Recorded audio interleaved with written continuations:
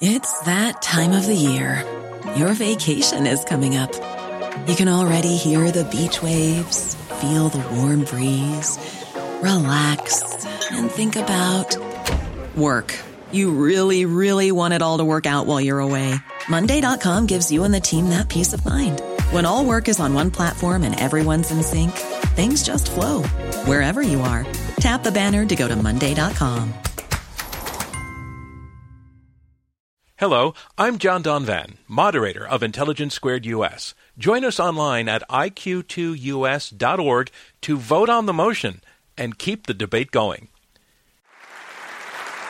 This is Intelligence Squared US. I'm John Donvan, and sometimes a regular, ordinary guy gets to have his name go down in history in a very big way, and it happened to a guy named Dick Heller, who happened to be working in security in a government building in Washington, D.C., when he sued the government of Washington, D.C. over a law that prevented him from legally owning a handgun. And it went all the way to the Supreme Court, and Dick Heller won. It was District of Columbia versus Heller, and it was the landmark gun rights case of all time, where the Supreme Court ruled only in 2008 that the Constitution guaranteed to every American a personal right to bear arms.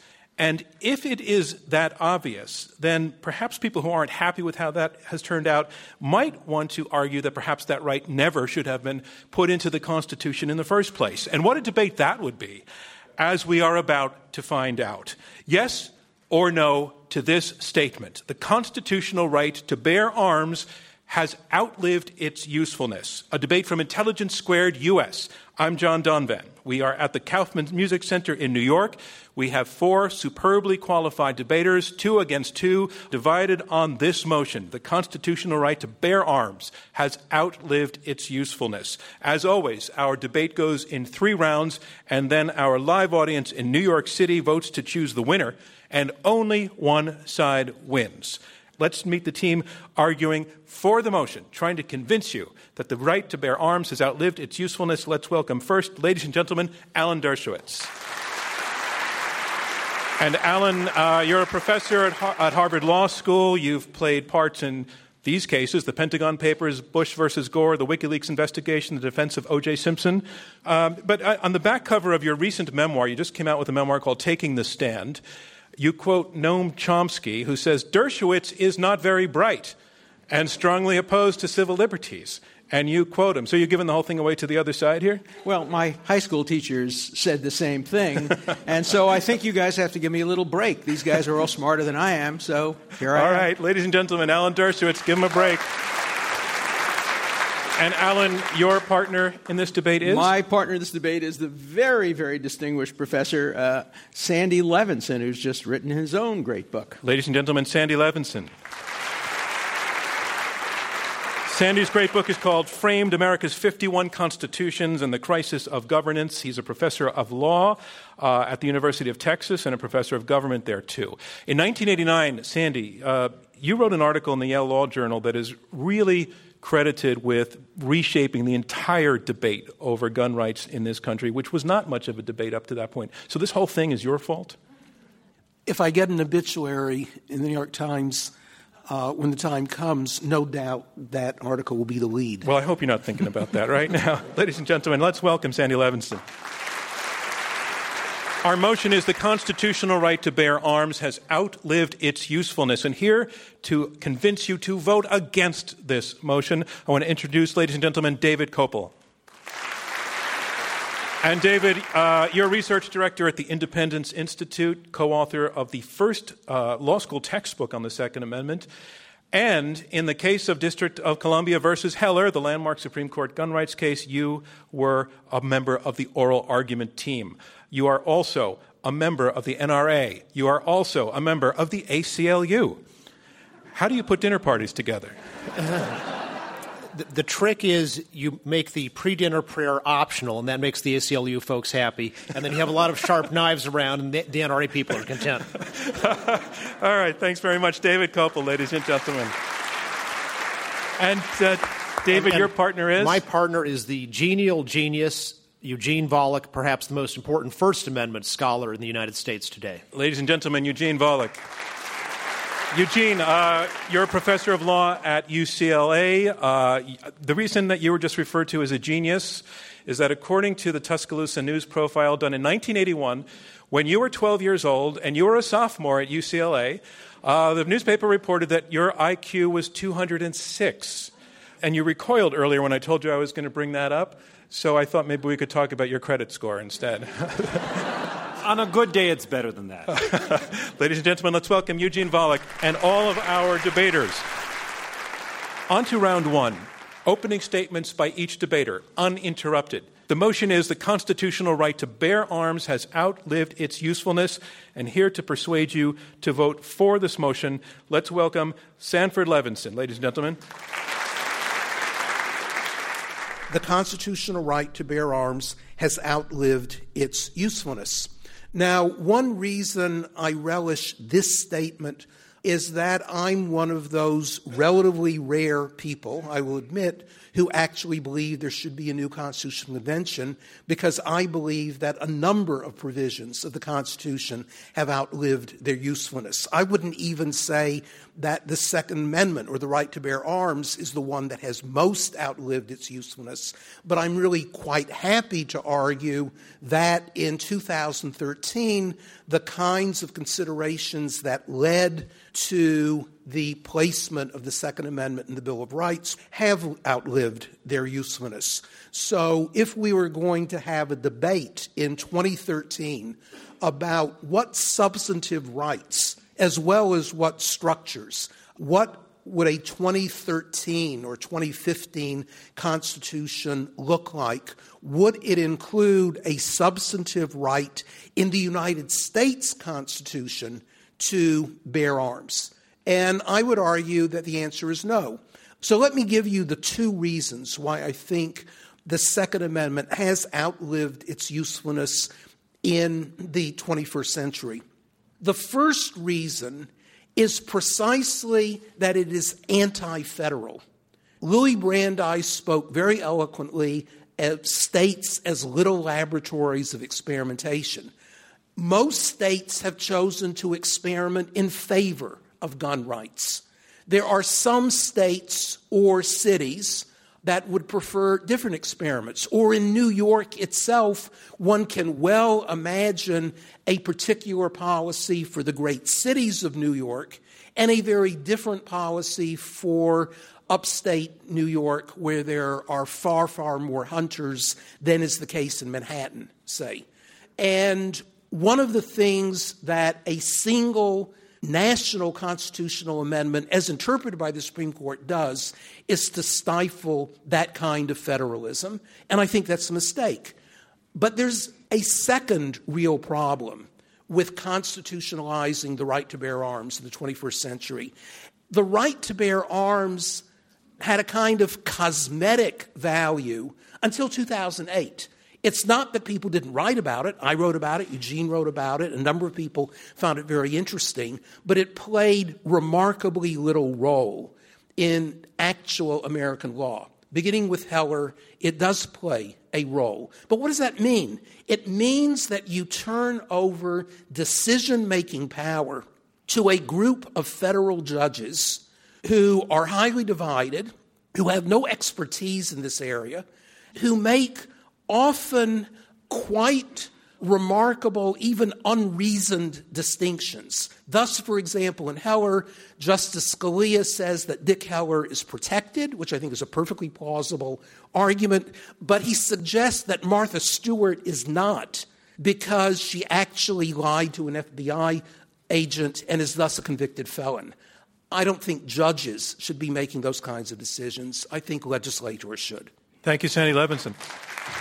Our motion is the constitutional right to bear arms has outlived its usefulness, and now here to try to persuade you to vote against this motion, Eugene Volokh. He is the Gary T. Schwartz Professor of Law at UCLA and founder and co-founder of the Volokh Conspiracy, one of the most widely read legal blogs in the country. Ladies and gentlemen, Eugene Volokh.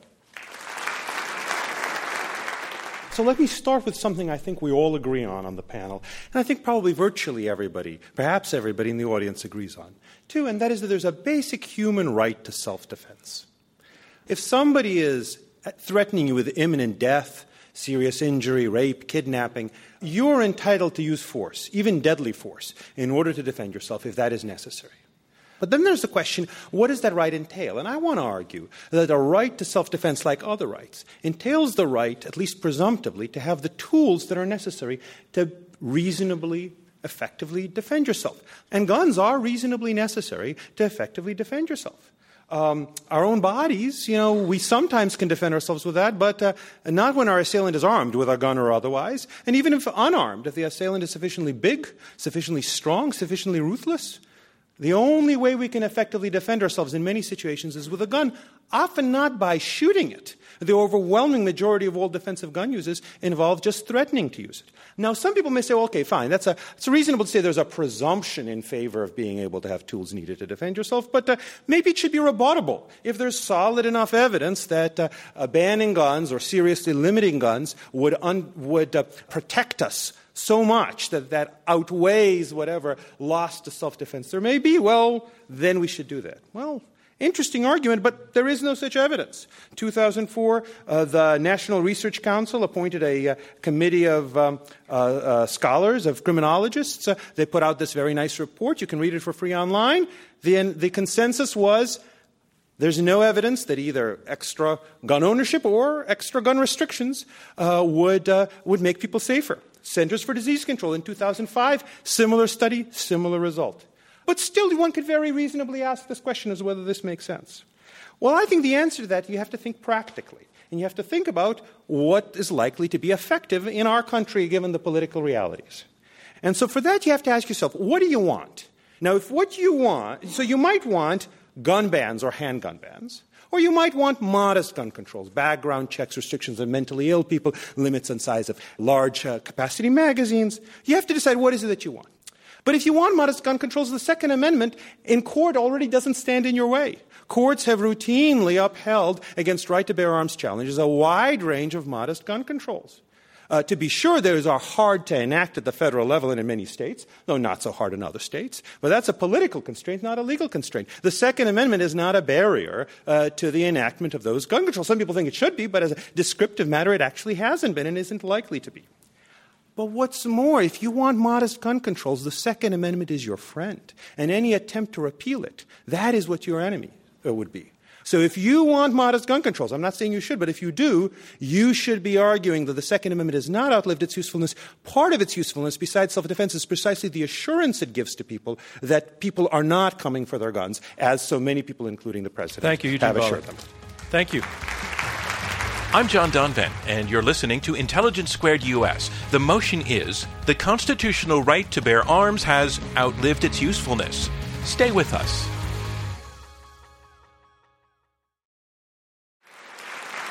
And a reminder of what's going on. We are halfway through the opening round of this Intelligence Squared U.S. debate. I'm John Donvan. We have 4 debaters arguing it out over this motion in 2 teams of 2. The constitutional right to bear arms has outlived its usefulness.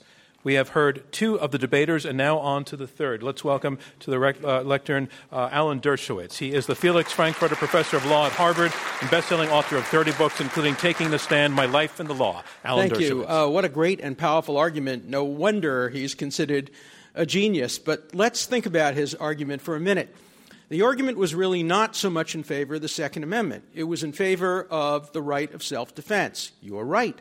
We all agree there should be a right of self-defense. So don't you agree with me that it would have been better if the Second Amendment had been written as everybody has the right of self-defense? Then we could argue whether or not guns were necessary, what kinds of guns, what kinds of restrictions.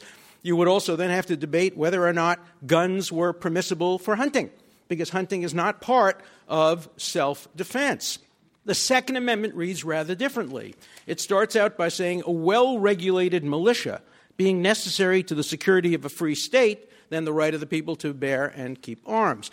So I think everybody would agree that the first clause of the Second Amendment, a well-regulated militia, has outlived its usefulness. We do not have state militias. They are as anachronistic as the Third Amendment, talking about that we can't quarter troops. Now, that doesn't mean that I would want to amend the Bill of Rights. As long as we acknowledge that the Second Amendment, like the Third Amendment, has outlived its usefulness. I agree with you. Basic rights should be recognized by constitutions. Virtually every country in the world today recognizes the right of self-defense. 4 countries in the world, Mexico, Guatemala, Haiti, and the United States, I think, recognize the right to bear arms. So the vast majority of countries feel and believe that you can have a right of self-defense without necessarily having a fundamental right to bear arms. It seems to me that that's a relevant consideration. What do the 4 countries that have a right to bear arms have in common? What does Mexico, Guatemala, Haiti, and the United States have in common? They all have extraordinarily high crime rates, extraordinarily high murder rates, extraordinarily high death rates. I don't want to get into the argument because I agree the statistics cut both ways. You can make arguments in favor of the fact that guns cause death, other arguments that guns prevent death. But look at the reality in a common sense way. Look at the fact that we are a country infested with murder and death and gun injuries and suicide and accidents in the home. It cannot be a coincidence that the easy availability of guns in our country has nothing to do with high murder rates. That just can't be a coincidence. But at bottom, the question really comes to what kind of society do you want to live in? Do you want to live in a society where we are forced to defend ourselves by guns, where the more the bad guys get guns, the more the good guys have to arm and get guns? If the answer to that question is no, let's acknowledge that the Second Amendment is anachronistic, has outlived its usefulness. Let's not abolish or amend the Second Amendment. Let's construe it reasonably to permit gun control, to limit the ownership of guns to the right of self-defense. Here I'm going to go further than you. Perhaps also allow hunters to have limited access to guns. That's my position. Thank you. Thank you, Alan Dershowitz. Our motion is the constitutional right to bear arms has outlived its usefulness. And here to argue against this motion, David Kopel. He is research director at the Independence Institute, an adjunct professor at Denver University's Sturm College of Law, and associate policy analyst at the Cato Institute. Ladies and gentlemen, please welcome David Kopel. When I'm not in New York City, I spend just about all my waking hours in one particular case, in a civil rights lawsuit in federal district court in Colorado, where I represent 55 of Colorado's elected sheriffs who are suing against the unconstitutional, extreme, and highly immodest laws pushed down on Colorado by Mr. Bloomberg's successful lobbying last spring.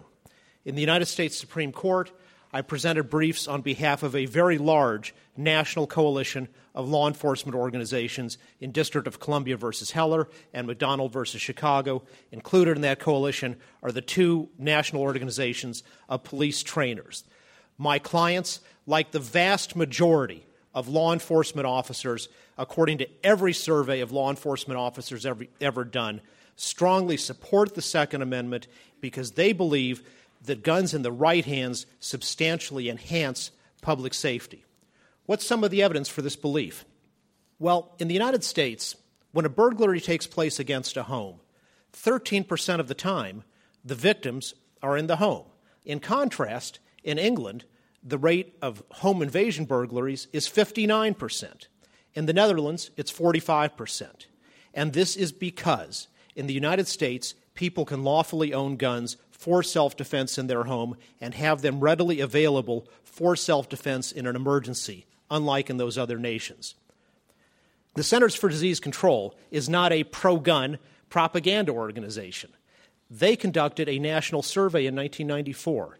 They found that year there were 503,000 defensive gun uses against burglars, usually in the United States, usually without a shot even being fired. And in 99% of those cases, when the victim confronted the burglar decided it was time to leave work early. Now, why is the Second Amendment necessary today? To protect people from local bigoted governments.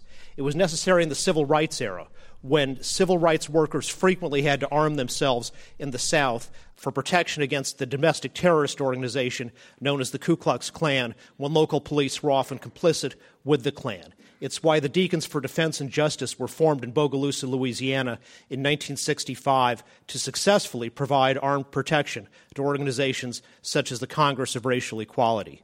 It was necessary in Washington, D.C., where Dick Heller spent every day as an armed guard at the Federal Judicial Center and was not allowed to use any firearm in his home ever for lawful self-defense against a violent home invader. And it's necessary in New York City right now.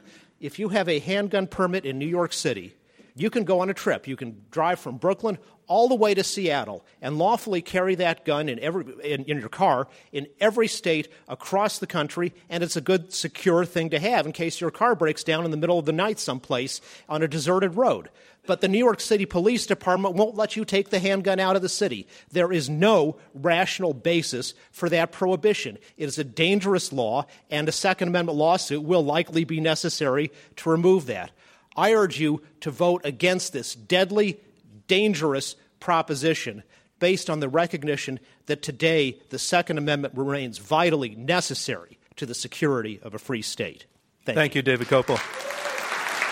And that concludes round one of this Intelligence Squared U.S. debate, where our motion is the constitutional right to bear arms has outlived its usefulness. Now on to round two, and round two is where the debaters address one another and take questions from me and from you in the audience. We have two teams of two. The motion is the constitutional right to bear arms has outlived its usefulness. The team that's arguing for this motion, Sandy Levinson and Alan Dershowitz, we have heard them argue that, number one, they're telling you that they're not here arguing to ban all guns, they're not here arguing to repeal the Second Amendment, but they are arguing that the right to bear arms has no place in the Constitution. The team arguing against the motion, David Kopel and Eugene Volokh, they say the right to self-defense is a basic human right, and so is access to the tools needed to carry out and execute that right. And I want to go to the side that's arguing against the motion and to bring to you something that your opponent, Alan Dershowitz, said,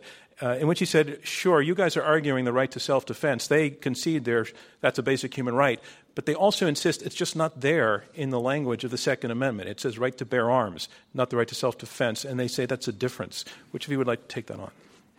The Second Amendment is the right to keep and bear arms. As Heller and McDonald say, it's the right to keep and bear arms for all lawful purposes. Self-defense, hunting, target shooting.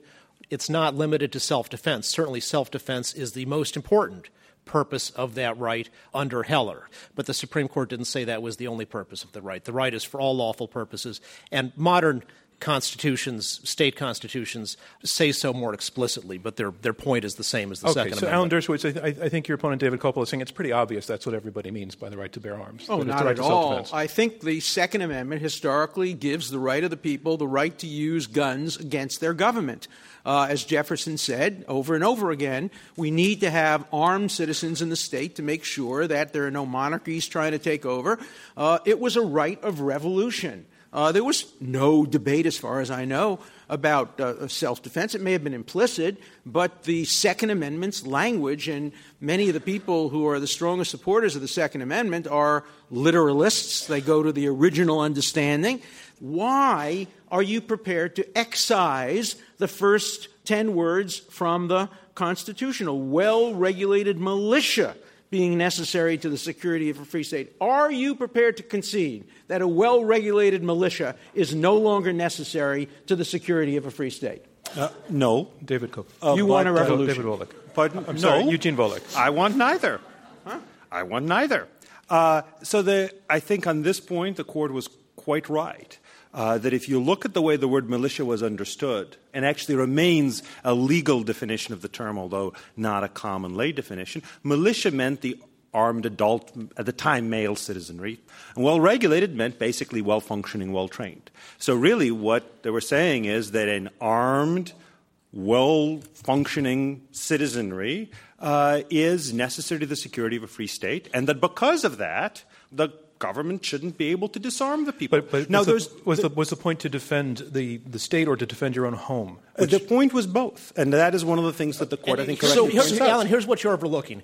If you read things like Stephen Holbrook's The Founder's Second Amendment, very clearly they understood self-defense against a lone criminal and self-defense against a tyrannical government as the same thing, except the latter was larger in scale. It's all self-defense all the way up, all the way down. So what does well-regulated mean? What you're trying to do is now say that everybody who owns an individual gun has to be part of a regulated militia. They have to come to the green every day and march and but they're not saying that, Alan. They're not saying that. And I'm not taking sides, but I just want to bring clarity to it. I think that's a straw dog. I think they're saying that implicit in the fact that if there were a militia, that the guys have the guns in the house and they can also defend their house, and they need to have them to use them, whether the purpose was a militia or not. But we don't have a well-regulated militia now. We don't have any kind of militia now. So I think you're conceding that the first part of the amendment has outlived its usefulness. Thomas, we win at least the first half of the debate, right? David Kopel, and I'd like you to respond to what he just said. Sure. Thomas Cooley, the greatest constitutional scholar of the latter 19th century, addressed your exact point, and he said that the interpretation you're following would defeat the purpose of the Second Amendment because that would mean the government, by neglecting the militia, could thereby destroy the right to arms. We might have more public safety if there were something to encourage more regulated, well-trained citizen defense patrols, for example, in communities. Like the Ku Klux Klan. We can't force them to do that. Let me bring in Sandy. But the government's neglect does not destroy the underlying right. Sandy Levinson, I want to return to this issue of the where you basically were telling the other side that they don't really need to have this right enshrined in the Constitution and protected because the political process, as it is already tilting towards increasing gun rights. And I want you to take 30 seconds to push that point, and then I'd like to hear the response from your opponents, because I think they said the opposite. Okay. 90% of the American public, rightly or wrongly, but 90% of the American public thought the Senate should at least take a vote on enhancing background checks. It never got to the floor of the Senate. Last night, I think the NRA invited people before the debate to chime in with their views, and I was told before we came out that the current vote is something like 43,000 against and 700. You mean on the Intelligence Squared website? Yes. Yes, we experienced a blizzard of votes. Right. And it's 46,000 against the motion and 700 for the motion. And the strongest argument for substantive constitutional rights is when you believe that a vulnerable minority is likely to be victimized by what Americans learn to call the tyranny of the majority.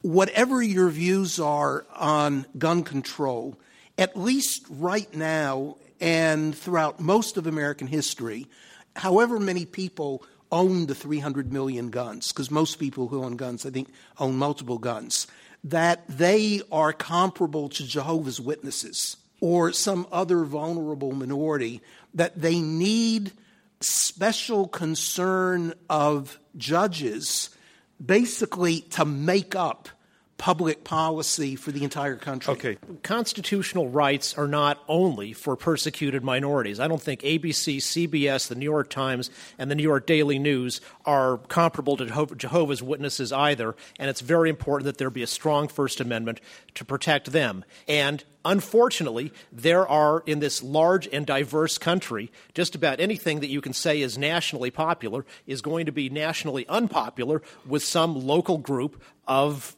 people who don't celebrate diversity and respect all rights. This is interesting. We're hearing an argument for diversity that would deny the people of New York the right to show their diversity by saying, we don't want to be like Montana. We would much prefer to have fewer guns. That argument is rejected in the name of diversity? Diversity is not suppressing someone else's rights. That's no part of diversity. Diversity is respecting everyone's human rights fully. And respecting them from a point of view of the majority prevails when you have different views and different cultures and different societies and different attitudes and different approaches. And if the people of New York City have a different view from your view, why should they not have the right to express that view and have it implemented? Because isn't there a right to a gun-free society as well? Why don't we have that? Is there a right to blasphemy? Bullock. Is there a right to a blasphemy-free society? Is there a right to No, because blasphemy doesn't hurt anybody. So, but the whole point of individual rights are that they are trumps on because, majority as Sandy rule. Levinson said, you need to have the right to blasphemy, otherwise the Jehovah's Witnesses will be prosecuted. The reason ABC and NBC have the First Amendment rights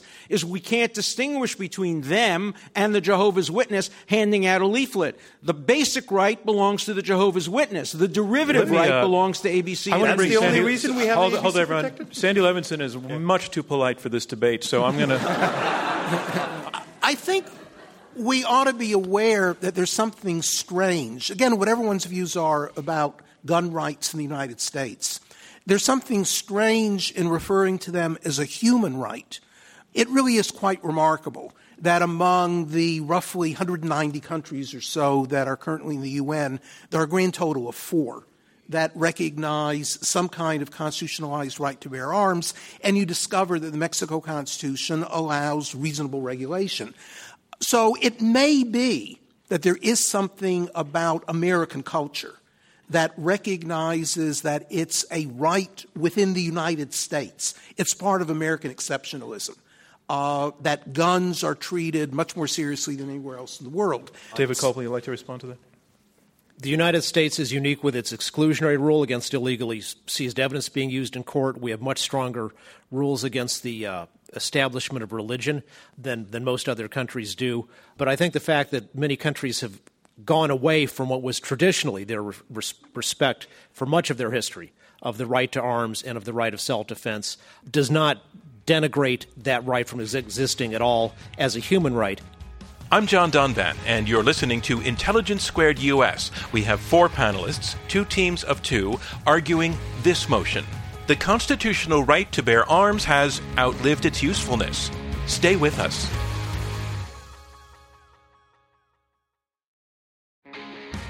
Hello, I'm John Donvan, moderator of Intelligence Squared US. Join us online at iq2us.org to vote on the motion and keep the debate going.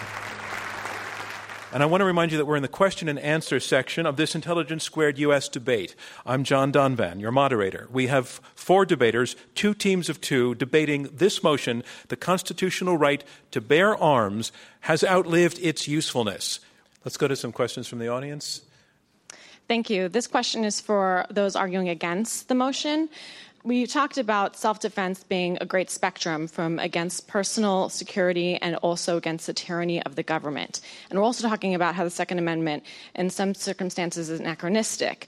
Can you let me know what it looks like today in the 21st century for someone to defend themselves with arms against the tyranny of the government?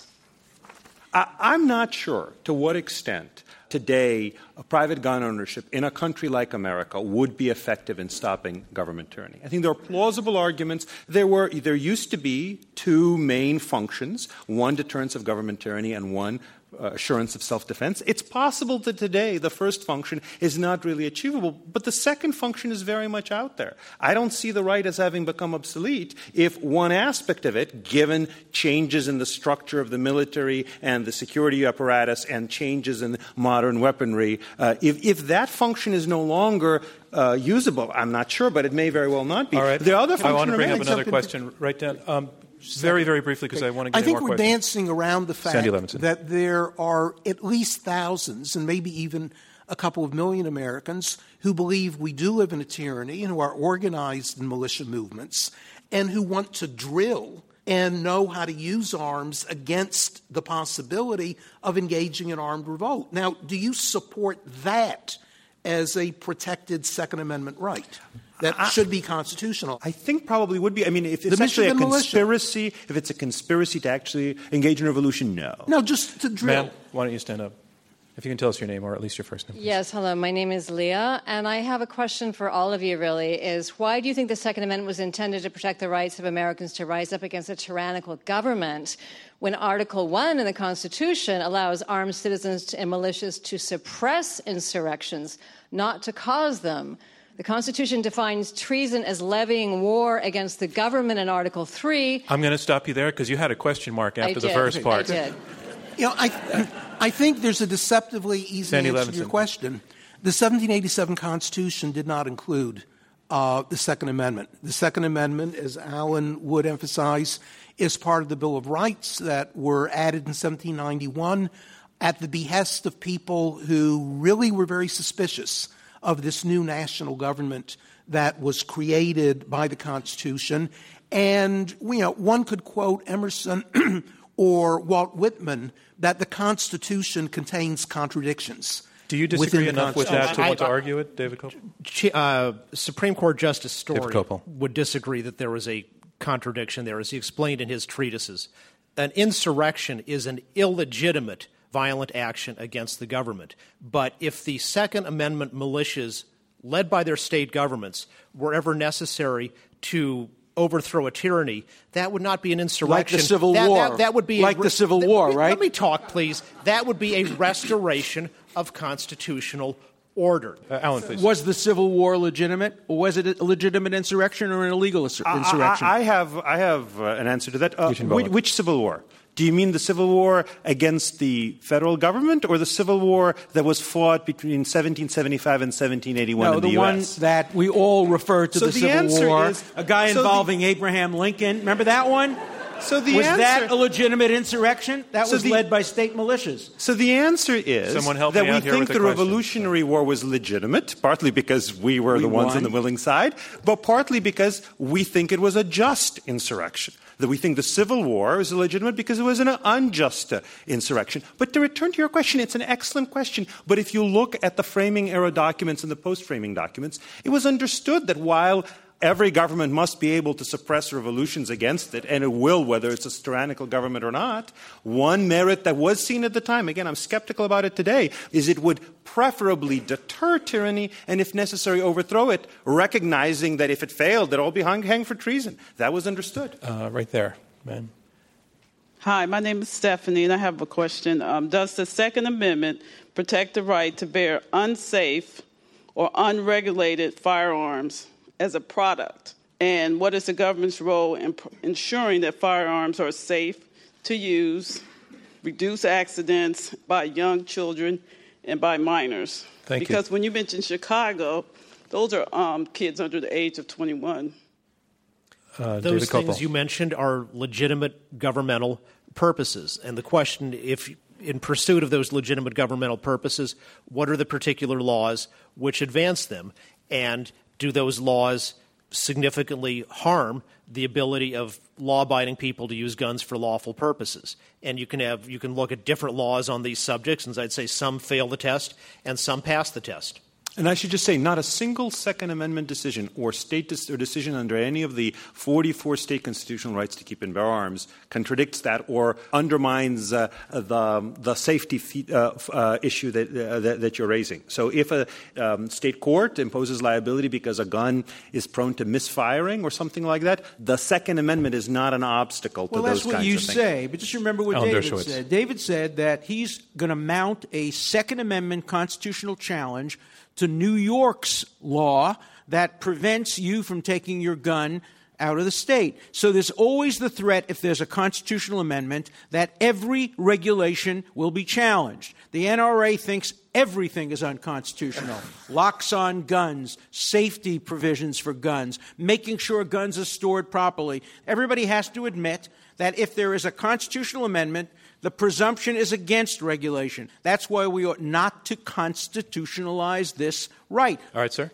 Name's Eric. So my question is that, so on the campus where Staten Island College now sits was Willowbrook, where the state of New York interned the mentally ill children to die. If we believe that the right of self-defense is to protect vulnerable citizens, which you've all said, is it not a violation of the civil rights of the mentally ill to bear arms? A violation of their right to deny them the ability to bear arms? Okay. I mean, Justice Scalia, without presenting any argument, announced in Heller it apparently was the case that all laws limiting the rights of mentally ill people, a notoriously accordion-like term, could be limited. I presume that all of us agree there are some mentally ill people who shouldn't be allowed close to a gun. I would imagine that as a policy matter, not as a constitutional matter, all of us might well agree that there are some mentally ill people whom we would, in fact, allow to have a gun if we really do take self-defense very seriously. What you might want is legislatures, city councils, et cetera, to write very careful legislation and tell us which is which, rather than to leave this up to judges who, quite frankly, have no training whatsoever in discerning differences of level of mental illness, or have no training in trying to figure out what, if anything, the data actually support. Would the other side like to respond? And Sandy, that's David exactly Copeland. what Justice Scalia's opinion does, is he basically says that in terms of gun bans for people who are mentally ill, that the Second Amendment, as he interprets it, is not going to intervene, and it's going to be left to the political process. But I would also I agree with you that the breadth of the current prohibition, I don't think fully makes sense based on current understandings in social science. So there's a touch of agreement on this. All right, and that concludes round 2 of this Intelligence Squared U.S. debate, where our motion is the constitutional right to bear arms has outlived its usefulness. On to round 3, closing statements. Each debater will make a closing statement in turn, uninterrupted. Our motion is this: the constitutional right to bear arms has outlived its usefulness. And here to summarize his position against this motion, Eugene Volokh. He's professor of law at the UCLA School of Law. I want to end this on a cheerful note. I want to tell you about some good news. So from 1993 on, the amount of guns in America increased from 200 million to probably about 300 million. Likewise, in the mid-'80s, about 10 states, any law-abiding adult could carry a gun concealed. Now that number is over 40. During that time, the homicide rate and the firearms homicide rate basically fell by a factor of 2. The general violent crime rate and the gun violent crime rate basically fell by a factor of roughly 3 to 4. I will tell you the number that was so shocking I thought it was just nonsense spread on the Internet, but if it is, it's spread on the Internet by the Bureau of Justice Statistics, so that gives it some special claim as nonsense goes. So I think it's probably not nonsense. The serious violent crime with guns against youth aged 12 to 17 fell by a factor of 20, by 95%. Now, I'm not saying that the growing gun stock caused that. There's actually a hot debate about that. I don't know what the right answer is. But it seems to have happened in spite of the growing gun stock. We'd think, if some of the arguments we've heard are correct, that the result would have been vast amount of bloodshed. It hasn't been. But something has caused a tremendous and sustained decline of crime. We should be looking to see what that was. It wasn't gun control. Maybe it wasn't gun decontrol. It was something. Thank you, Eugene Volokh. Our motion is the constitutional right to bear arms has outlived its usefulness. And here to summarize his position in support of this motion, to persuade you to vote for it, Sanford Levinson, author of Framed America's 51 Constitutions and the Crisis of Governments, and a professor of government and professor of law at the University of Texas in Austin. Sanford Levinson. Right. It's no surprise that my friend Eugene Volokh makes very, very powerful, eloquent arguments about the public policy of gun control. But that's not what we are debating this evening. The question is to what extent any particular policy should be constitutionalized, which at the national level means that it's close to written in stone and impervious to any change in the future. And I really do think when you vote, that ought to be the principal question you're asking, not whether you believe a particular policy in 2013 makes sense, because if you constitutionalize it, you also have to say it's going to make sense in 2023, 2033, and ad infinitum. Secondly, I think David Kopel uses interestingly different language at different points in his argument. And he, too, has made very capable arguments. I don't know him so well as I know Eugene, so you shouldn't take anything amiss when I don't refer to him as my friend. I've known Eugene since he was a child, almost. At one point, David said that, I think it was Washington's policy, no rational person could agree with it. That was the New York City one. Okay, it really doesn't matter. These are uninterrupted. Yeah, I really don't think it's a case that you have to be a lunatic to agree with Michael Bloomberg. But it seems to me that the rationality test, at least the way that lawyers use it, really does require that you believe the other side is truly lunatic. And Senator Levinson, I'm sorry, your time is up. And Thank you. People can disagree.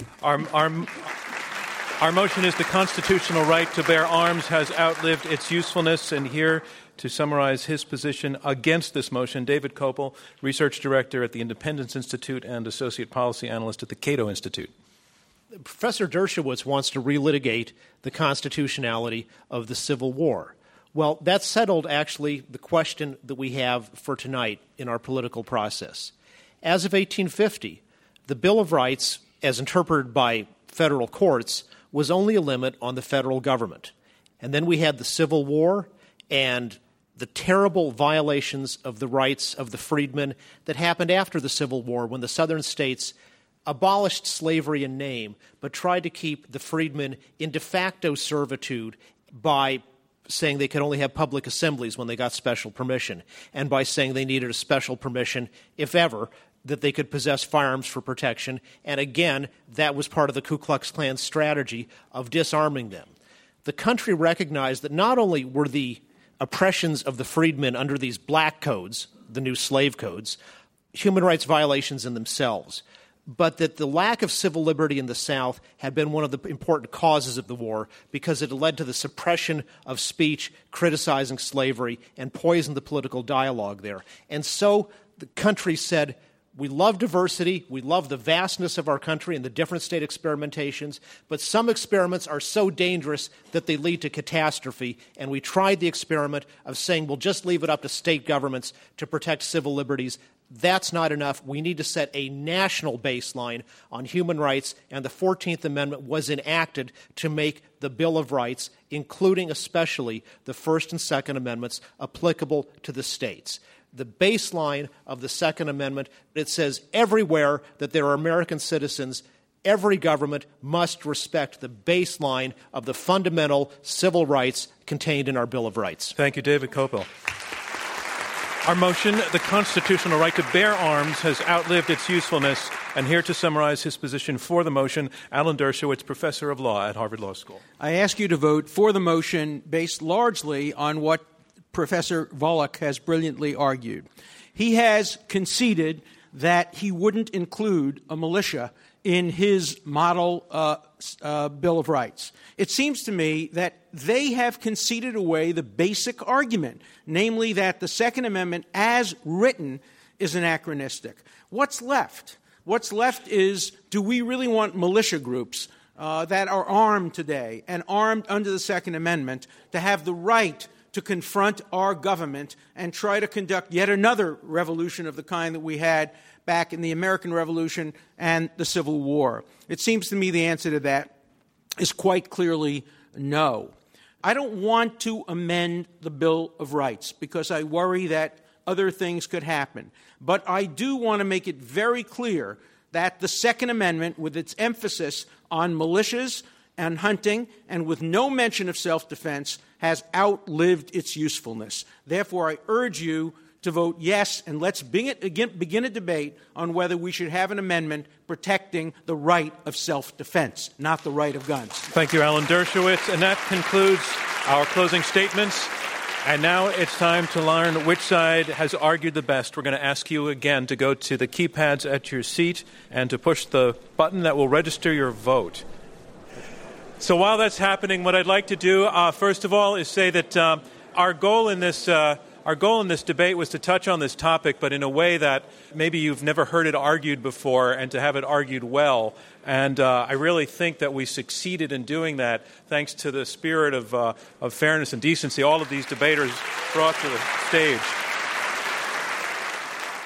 So, We have the final results in now. Our motion is this: the constitutional right to bear arms has outlived its usefulness. You've listened to the arguments. We had you vote before the debate and again after the debate, and the team whose numbers have changed the most in percentage point terms will be declared our winner. So here are the results. Before the debate, on the motion, the constitutional right to bear arms has outlived its usefulness, 64% agreed with the debate, 18% were against, and 18% were undecided. Those are the first results. Remember, you have to beat your starting number by more percentage points than your opponents. Here now are the results of the second vote. On the constitutional right to bear arms has outlived its usefulness. The team arguing for the motion, their second vote was 74%. They went from 64% to 74%. They picked up 10%. That is the number to beat. Against the motion, their vote now, their first vote was 18%. Their second vote was 22%. That's up only 4 percentage points. It means the team arguing for the motion has narrowly won this debate. The constitutional right to bear arms has outlived its usefulness. That motion has carried. Our congratulations to all of our debaters, and thank you from me, John Donvan, and Intelligence Squared US. We'll see you next time. This Intelligence Squared US debate was held in front of a live audience at the Kaufman Center in New York City. Dana Wolf is our executive producer. Robert Rosenkrantz is chairman. Maureen McMurray and Rob Christensen are the radio producers. Damon Whittemore is the audio engineer. Clea Chang is director of production. Chris Kamikawa is our researcher. And I'm your host, John Donvan. For more information or to purchase tickets to future events, visit www.iq2us.org. Intelligence Squared is distributed by NPR.